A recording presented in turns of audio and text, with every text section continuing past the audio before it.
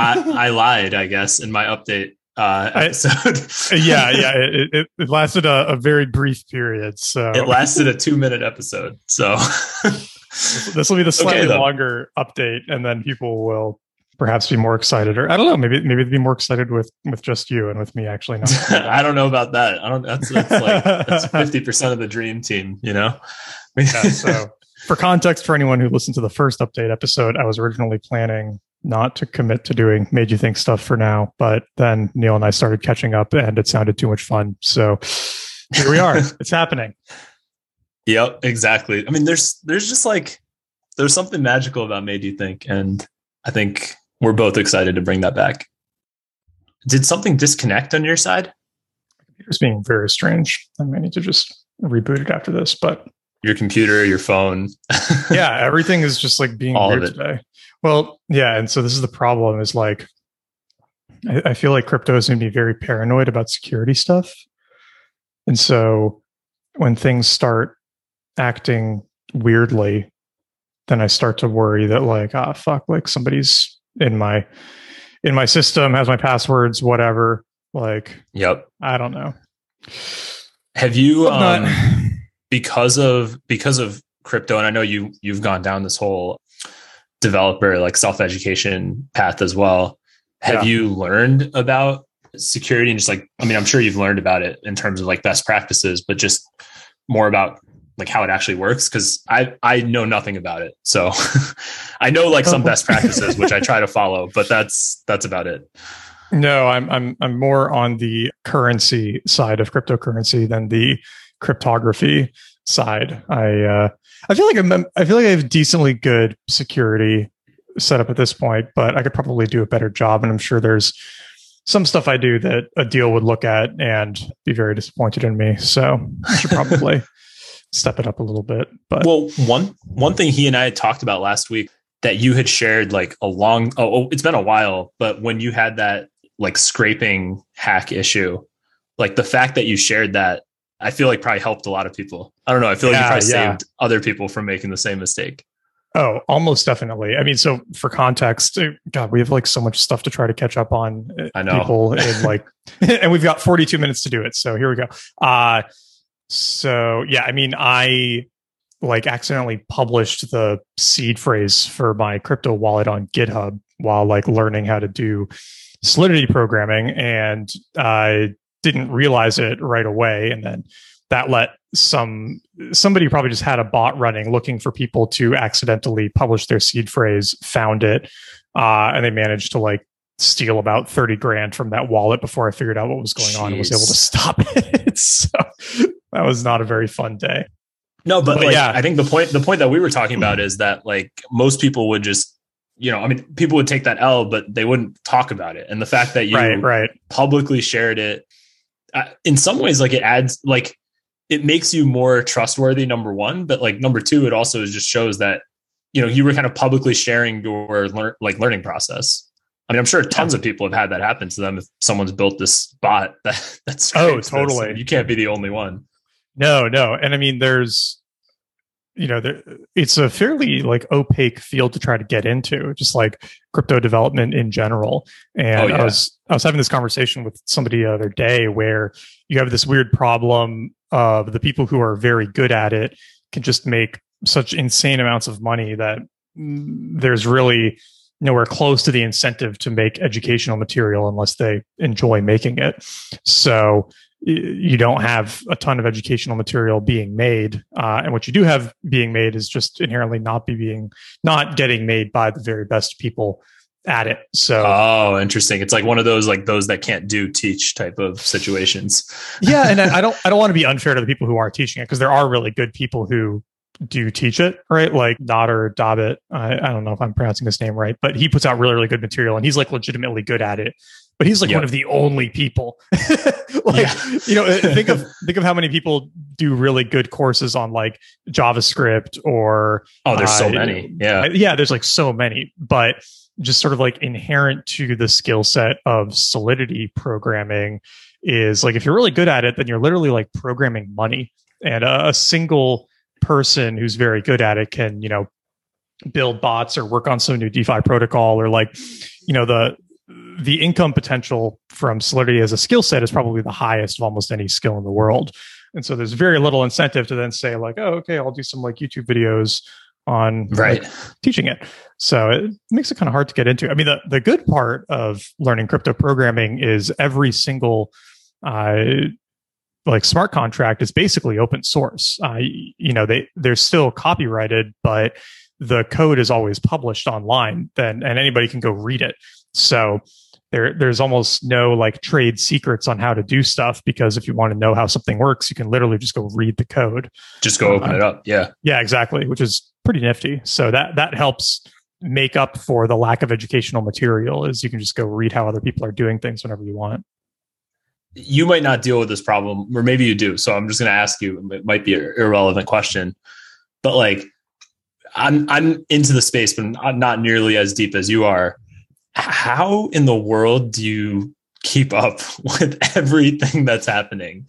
I mean, there's so much. I feel like I've never seen a space move this fast in my entire life. Obviously, I'm not like super old. I'm 31 now, but I feel like I've seen we saw the mobile stuff happen. We saw all the gig economy stuff happen. We were there for the like early, not the super early part of the internet, but like the first sort of, we kind of grew up with it, and I've never seen anything move as fast as Web3.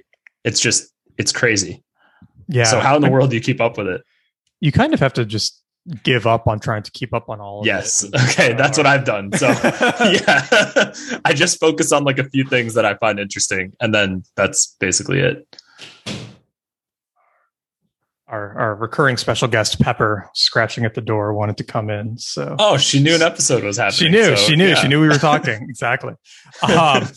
Yeah. I mean, I think maybe like 4 years ago, you could stay up to date on quote unquote everything going on in crypto. But as the industry's gotten more mature and as there's more and more teams doing things, it's basically impossible at this point. Like, one, you pretty much have to pick a niche to stay up to date on, whether that's, decentralized finance or NFTs or gaming or, new chains or whatever. And then even within that, you kind of have to pick like a specific chain to stay on top of, right? Like it's pretty hard staying up on Solana and Ethereum and Avalanche and, Polygon or whatever at the same time, like depending on how much of your day you want to spend just reading Twitter threads. Like it's really wild just how much stuff is getting done now.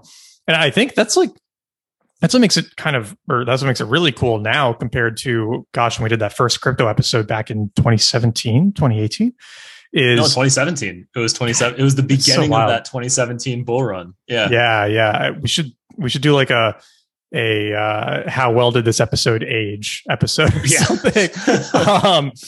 But I mean, back then, right, it was like all you could do basically was buy coins, right? There was just like a lot of promises of, someday you'll be able to do stuff with these coins, but there wasn't really anything to do. Now you can like do stuff, and there's like a lot of cool things you can do, whether you're like building DeFi tools or building video games, right? Like, NFT speculating, whatnot. Like you can actually work in the space now and actually do things. And that's pretty neat. And that's what makes it feel very different now than when there was that crazy bull run in 2017. It was just like pure price speculation. And now there's like actual stuff going on. So, yep.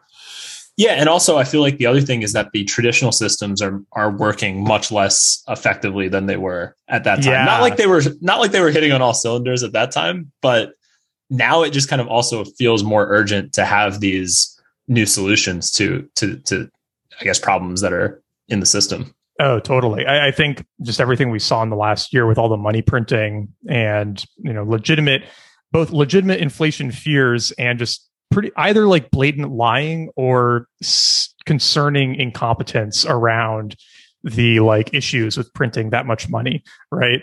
Like, and censorship. Censorship's the other thing, right? Yeah, like all the crazy deplatforming that's been happening. Oh God, yeah. I mean, not just even the deplatforming, but sort of this like weird. I don't think it's like an explicit collusion, but sort of like incentivized accidental collusion between like media and politicians to allow certain narratives to proliferate and not others, right? Like I don't no matter how wrong they are. Yeah, exactly. Right. Like, I mean, there's the it was probably like almost a year where like Lab Leak was considered a like conspiracy theory and would get like, hidden on like Twitter and Facebook and whatnot. Right.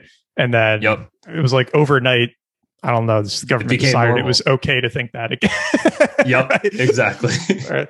I mean, shit, I remember like we were talking a bit in like February or whatever leading up to it.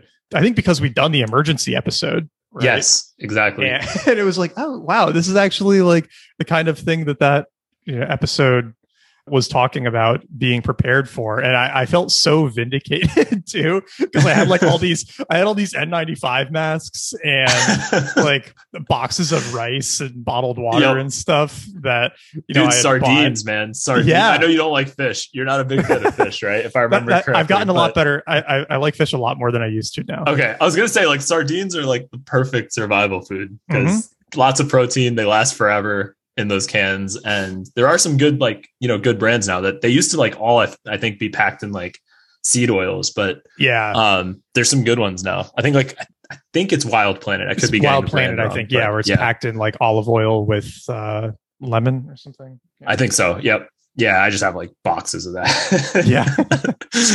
Because I feel like it doesn't seem like it would be that hard to get carbohydrates, and you could probably survive without carbs. Yeah. But getting protein in a really bad situation, I feel like would be hard.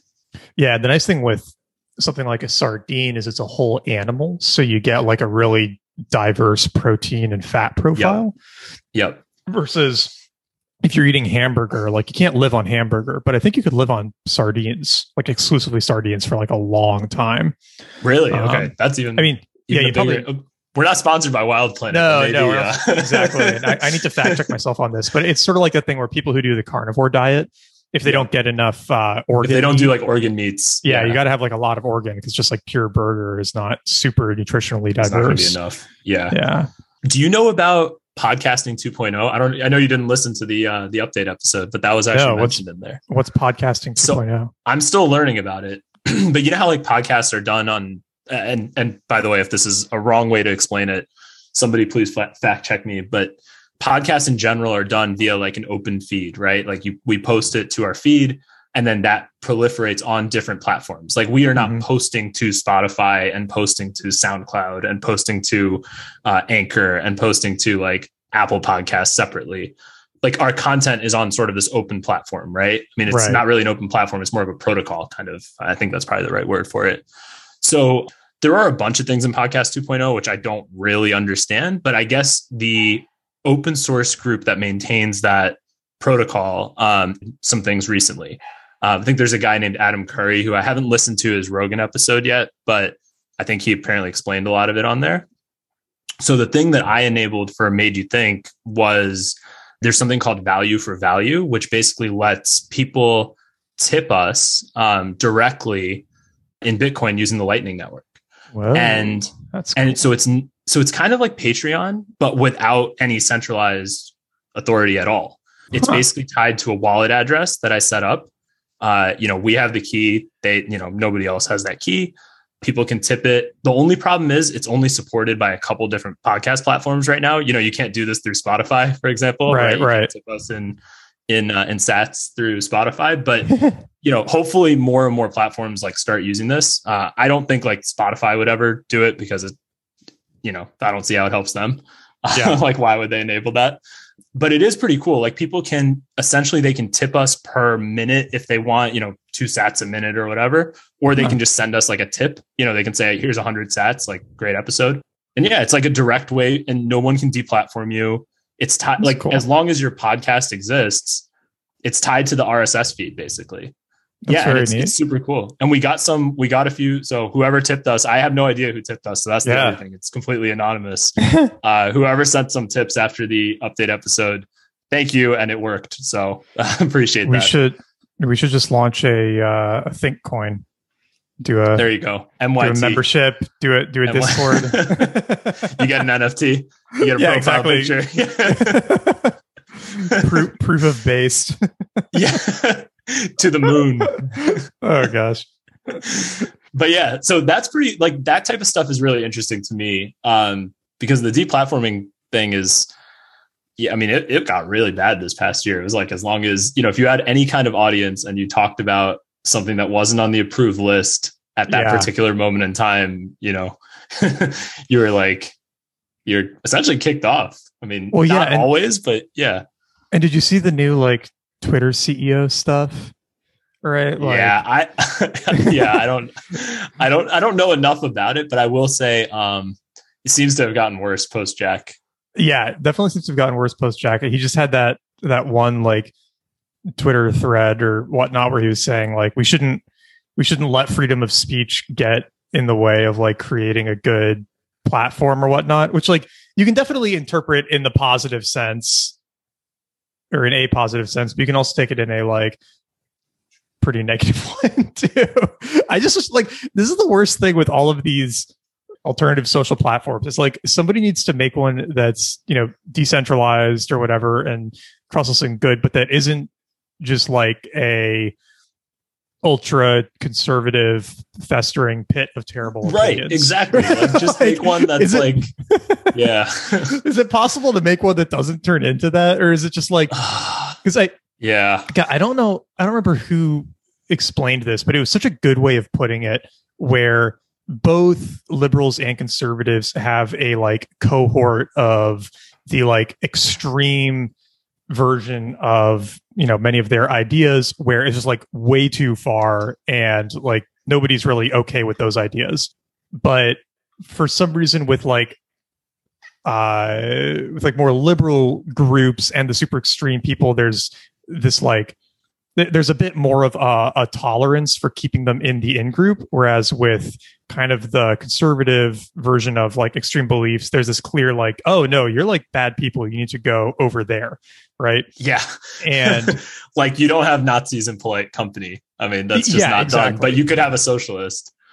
Yeah. Or not a socialist, a communist.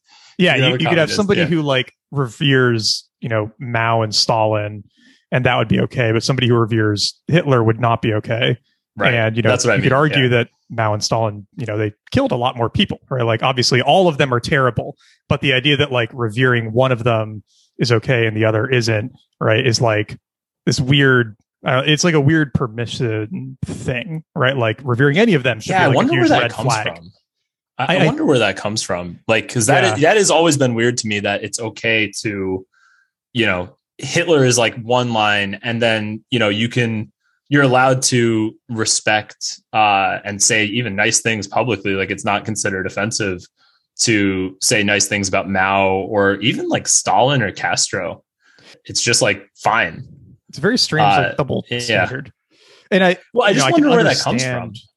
I think my theory is that like these, like all the deaths that they caused, people will say, oh, that was like a side effect, right? Yeah, or exactly. It was like, oh, you can always blame it on something else. Yeah.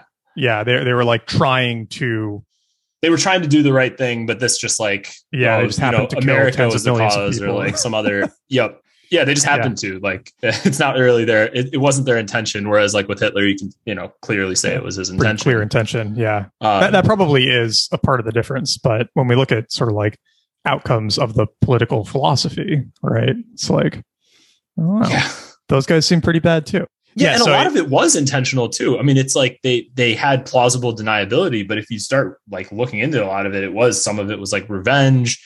Like, I read a lot about the Cultural Revolution a couple years ago, and that time, I mean, that stuff is wild. The stuff that they used to do. I mean, I have a thread that I did a couple of years ago on Twitter. I'll try to put that in the show notes, where I just had like a bunch of these quotes from a couple of books that I was reading, and I mean, it was brutal. And a lot of it was intentional. We should do an episode on that, because I don't actually know that much about it. I have like a very surface level understanding.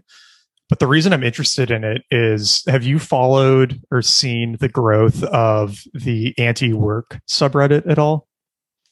I've just seen like some posts about it, but I haven't actually clicked on anything. So no, I probably don't know much about it.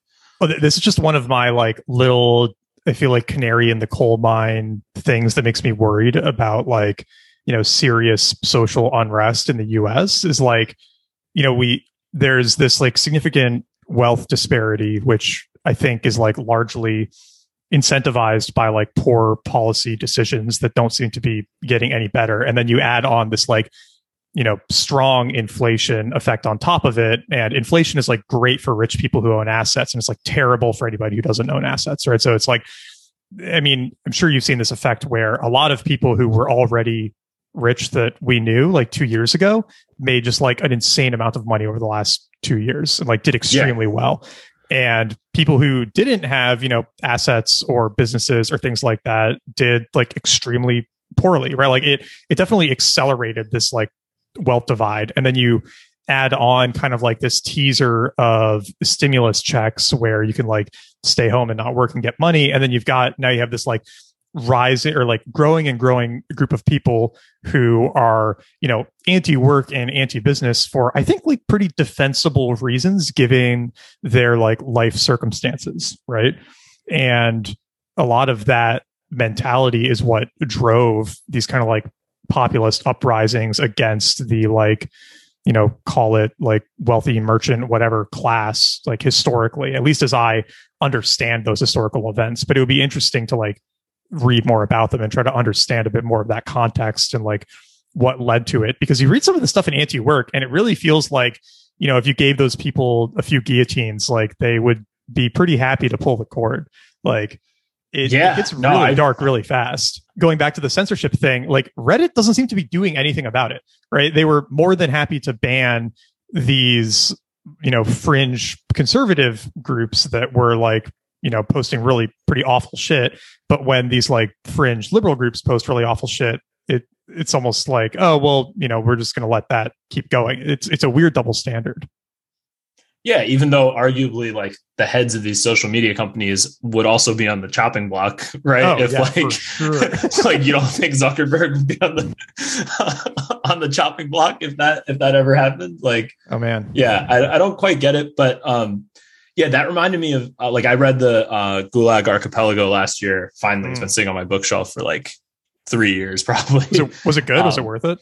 It was really good. It was really, really good. Because it's I don't actually know if it's a translation or if he wrote it in English, but his English is not like he's Soviet, right? So okay, yeah. I don't know if you've ever tried reading like those Russian translation, like the old Russian novels and stuff, but there's always like something a little bit different about how they write. So it took a little bit to get past. You just have to get used to it basically, because it's not like colloquial English, I guess. But once you get past that, like, I mean, the content is incredible. So the thing that you were just saying that it reminded me of was he was talking about like crime in the early days of the Soviet Union, like after the revolution. And one of the things he said that was never prosecuted was robberies of small businesses, like of people who had like, even if you just had like a farm or you had like a little shop or whatever, like they would never prosecute that. Yeah. And his theory was that basically like the middle class is kind of the true enemy of like a kind of a communist revolution. Like it's not actually the wealthy, because the wealthy not even the wealthy, like the powerful essentially will still maintain their power. Right. Yeah. Because they're still needed by the new regime. Right. So like if you let's say you ran like the largest oil company, in Russia. Yeah. I don't know if that was even a thing at that time, but let's say you did. The new regime still needs oil because they still have a military, they still have transportation, like you would still need oil. So whoever was running that, like if you were a key person in that organization, like you're probably fine. But if you are, like a little middle class, like grocery shop owner, they don't really need you. Yeah. Well, that's actually not only they don't need you, they really don't want you because you're more sovereign than like a serf. Like they either want you to be a serf or be a helpful to them. That's a good point. Yeah. And I mean, that's kind of like what we're seeing now, right? Where it's like businesses in San Francisco and whatnot are basically having to board up because the city is just not prosecuting theft. So people are just like walking into Walgreens and whatnot and filling up garbage bags and taking stuff. And then people don't believe me when I say that, by the way. Like if someone hasn't seen that stuff. Yeah. There's like a surprising, I do believe the criticism that, okay, it's not as widespread as people are trying to make it seem, but it's also clearly happening. Like there's very obvious video footage of people doing this. and the police apparently doing nothing about it. And if you read the recall, Chesa Boudin stuff, it seems like there's pretty extensive evidence of them just failing to prosecute a lot of these crimes. And then you saw that in a lot of the rioting and destruction that followed the George Floyd protests, right? Where nobody was attacking big business, nobody burned down an Amazon warehouse, right? I've always wanted, exactly.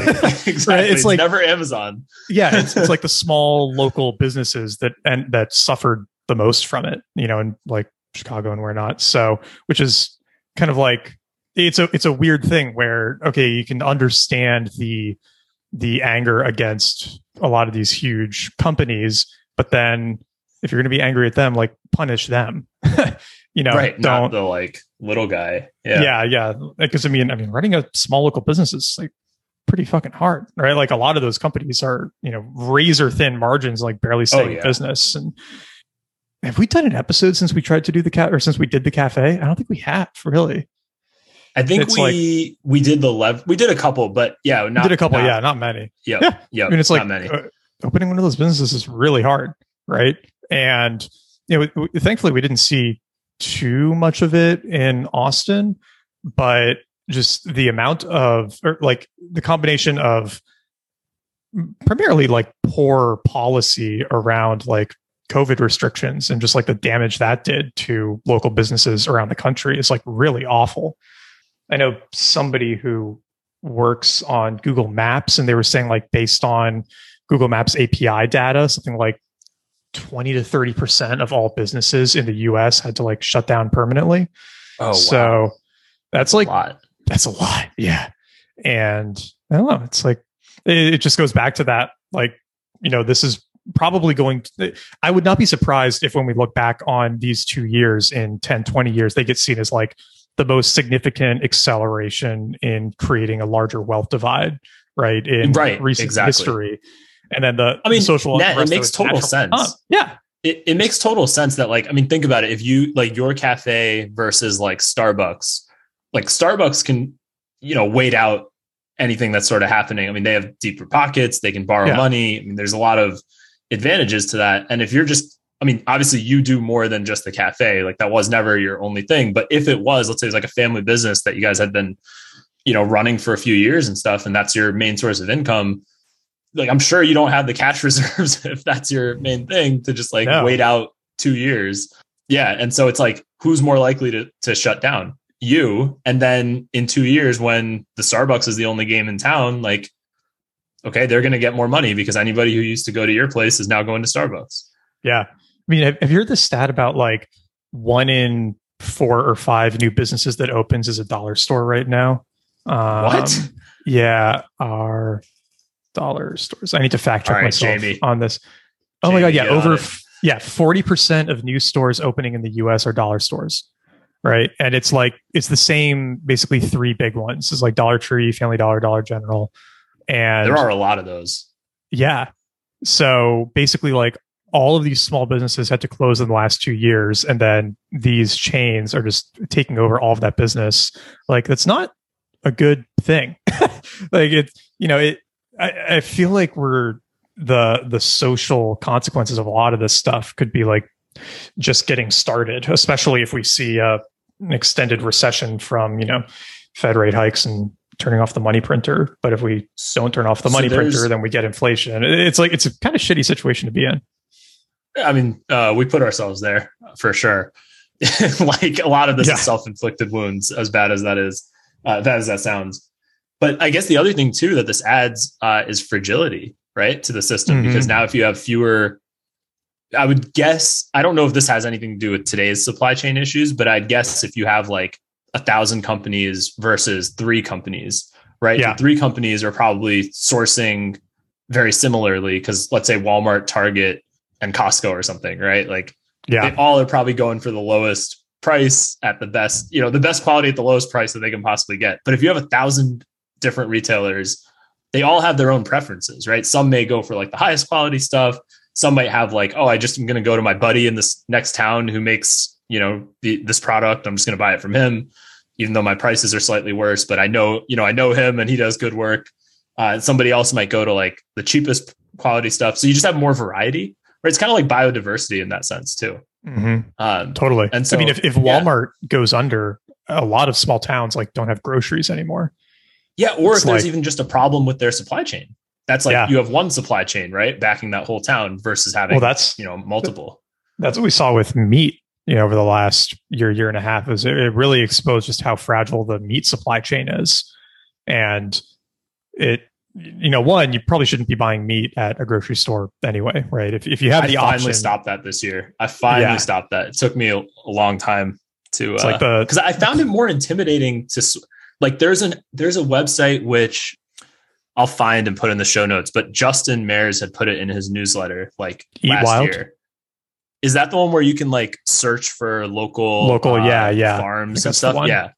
Yep. It's super helpful. And that's where I eventually, I started using that, and that's where I've been buying. But before that, I'd always buy it at the grocery store. Yeah. And I mean, that supply chain just like fell apart, and I think it's still under a lot of pressure. And so maybe Justin was explaining this because he understands food supply chains really well, obviously. Right. But a lot of these big grocery stores are on like futures contracts for a lot of their inventory, like including meat and stuff.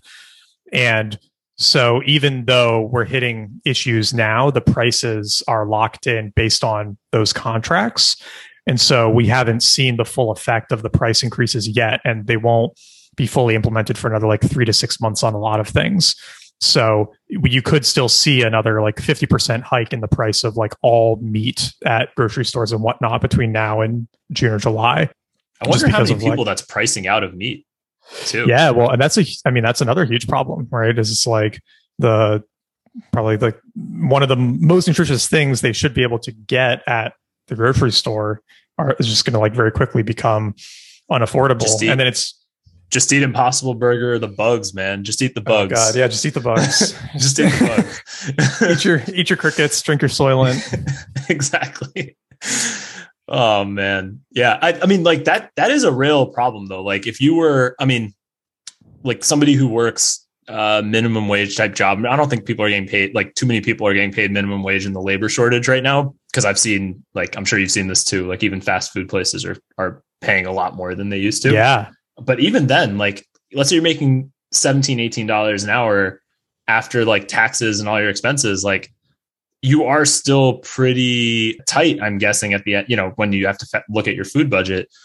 And if the cost of, chicken doubles, like that is probably going to make you think twice about eating, chicken as often. You might sub it for something else. That's really sad. I'd be really pissed off. I mean, if that was so to your point about like that anti-work subreddit, like I can kind of understand why a lot of people are angry. Yeah.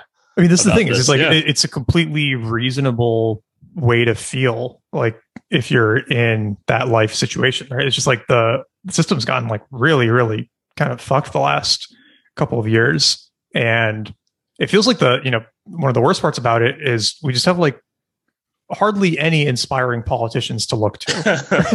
Right? I would feel so much better about these problems if I had like any faith in the competence of our leaders and institutions to resolve these things. But I feel like I've just got into such a hopeless space with all of it. And I don't know about you, but I just like our government feels like this hilarious like TV show now to me. Where it's like, oh yeah, we just get to like follow this drama, and it's like, oh, it's so silly. Like, look what they did this week, or look what they're saying now, right? Like, haha. And that's like about the level of respect for the competence I have now, which is not like a good situation to be in. Right? Like, no, not at all. Not at all. I've come to the at least, I don't know if this has always been like this, but at least in the current time we're in, I don't think it attracts anybody who is halfway competent or smart to go into that field. Like I don't, and that's the worst. You know what I mean? Yeah. Like it's not a single one of my smart friends is remotely interested in going into politics. Like, do you know anybody who? Yeah, no. It like that. Actually, I know some people who are very mediocre, who from like past lives, basically, that I know who are interested in it, and I'm just like, you're probably going into the right field for you, but you're not the smartest people that I know. Yeah. And then the other part of it too is like you kind of have to be a little bit of a, it's not the right word, but like you have to be a little bit of a psychopath to want to go into it, because one, you're just going to be exposed to like a whole bunch of shit in the like campaigning process, right? It's just going to suck. Right. And then the second part is if you win, you get to like control people's lives, which just isn't that interesting to most people. Like you're just having, like, I feel like most people, this may be naive, but I feel like most people are generally live and let live type people for the most part. Obviously there's a lot of exceptions, but just generally most people don't want to control what other people are doing if they're not, if it doesn't affect them, right? With that caveat. Yeah. But in politics, that's literally your job is to control what people are doing. And I mean, it's just, it's like, I don't see how you get out of that, right? Like maybe that's overly pessimistic, but I don't see how you get more talented people in there in the current system. Yeah. I mean, it's really a like fourth turning type thing, right? Have you read that book? Oh no, I did, but we never did the episode. Oh yeah, actually we have to do that episode. Okay, we got to do that episode. Yeah, okay. I read it at the same time as you. We just never. We never recorded it. All right, we should do that one. Because it's like you need some sort of major, I think, overhaul, right? Like that's why you rarely see companies turn around their significant decline without some major event, right? And countries is probably the same way. I mean, it feels like we would need such a significant overhaul in like the federal government. I mean, something like states electing super competent governors and then holding some sort of new constitutional Congress to like overhaul the whole federal system, right? Like, I don't even know what it looks like because nothing like that has happened in the last 150 years, right? So they're longer, right? Like 200. I mean, Civil War. Right? Oh, I guess, you could say that. Yeah. Right. Yep. Yeah, that's true. But then, and so it's like, okay, well, then there's this other option of kind of like opting out, right? And just get a bunch of friends, go live in a small town outside a major city where the federal politics like really doesn't affect you. And, you can just kind of enjoy life out there. And I've definitely biased more and more into that camp because, I mean, it feels very hopeless dealing with the US government at this point. I have no expectation that they're suddenly going to become like competent overnight. So, I feel like on what I'm biased to that as well. But the counter argument is that these people won't leave you alone. Like, they might leave you alone for now. It'll buy you some time. Yeah, exactly. Eventually you're going to have to deal with it. It's probably easier to try to deal with it sooner than later. I don't know if it's easier to deal with. Maybe you could also say, if you go away and don't have to deal with it for a while, you can focus on your work and accumulate more resources. But if we just wait like 10 years, a lot of these people will be dead. Maybe the like that's probably true. Maybe the new generation of politicians will like want to make things better. I don't know. Right? I mean, we're going to be doing the Dictator's Handbook soon, and so there's a lot of interesting stuff in that. Which I don't know when that book was written. But there's a lot of things in that book that the authors talk about happening in dictatorships or authoritarian systems, which they say doesn't happen as much in democratically elected systems. But a lot of those things actually, I would say, are happening today. Like one of the biggest things is like blatant. I mean, I'm just going to say it, like blatant corruption type things that are very out there in the public. So like the thing that immediately came to mind when they were talking about that was the Insider Pelosi. Well, this is the Pelosi like stock tracking stuff, right? Like God, such a crook. Like just the audacity to be saying that like, oh, we want to know every time you move more than $600 in your bank account. And at the meantime, like just getting completely rich off of insider trading from, congressional information. It's like, the best thing was my favorite one was when a reporter finally asked her, like, would you be in favor of a ban against Congress, members of Congress owning individual stocks? And she's like, this is a free market and we would not restrict the ability of Congress people to participate in that. And I was like, this is a free market? Really? It doesn't feel very free. Yeah. Well, there was some other congressperson who said, no, this is part of our compensation. Like, I want to find that one. Yeah, I want to find that one because that was that's exactly it. That's exactly like the type of thing that in the book they were talking about that happens in like authoritarian systems, because it's like, what are you going to do about it, kind of thing, right? Like, well, if we can put this in your face because if I'm the leader of this poor country, I can drive a Rolls Royce because what are you going to do about it? It's like that, and then the blatant lying, right, from both sides, right, where is this weird like just politicians saying things that are so easily disprovable and verifiably false with like 2 seconds of research, and just using it to like whip up votes and like excite their base. And that's probably always gone on. It's just weird. Yeah. Now, when like 2 seconds of Googling, you can figure out like, oh, this is just false, right?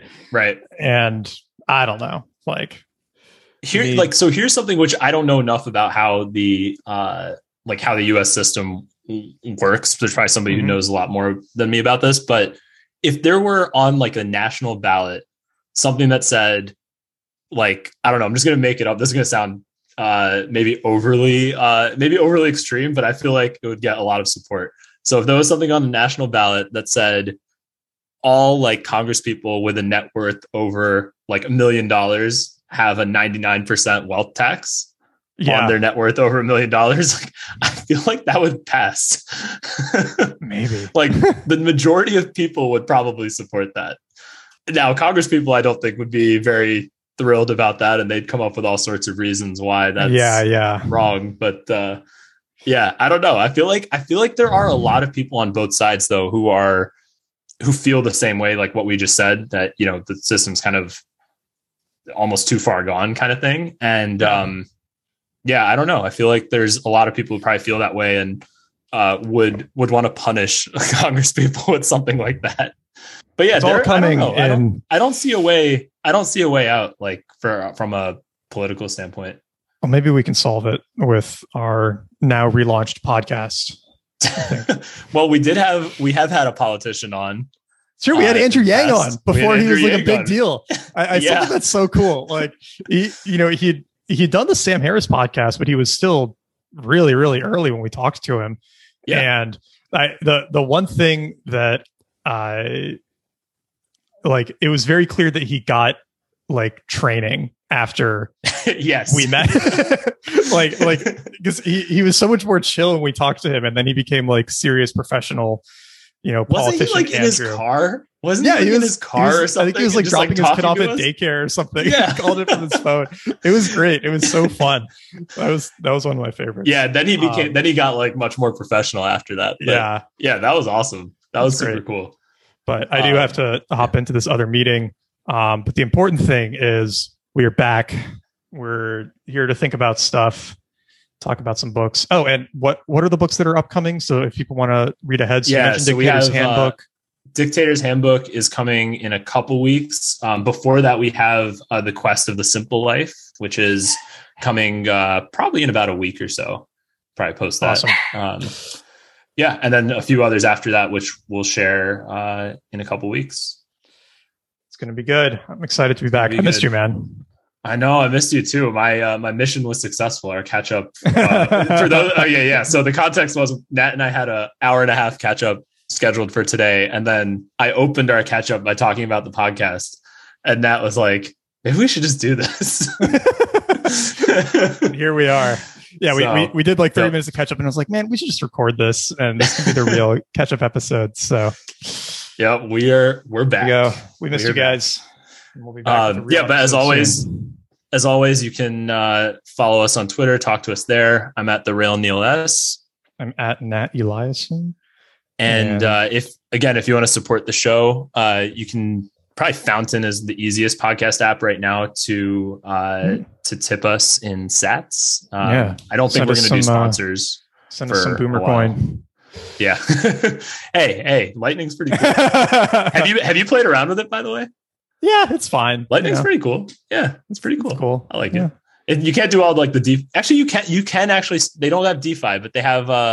There is some initial like smart contracts coming up on it as well. So yeah. I can do a lot of my Windows XP machine too, but doesn't mean it's the future. All right, and on that note, we are back. We're back. All righty, we'll see you guys soon. See you guys soon.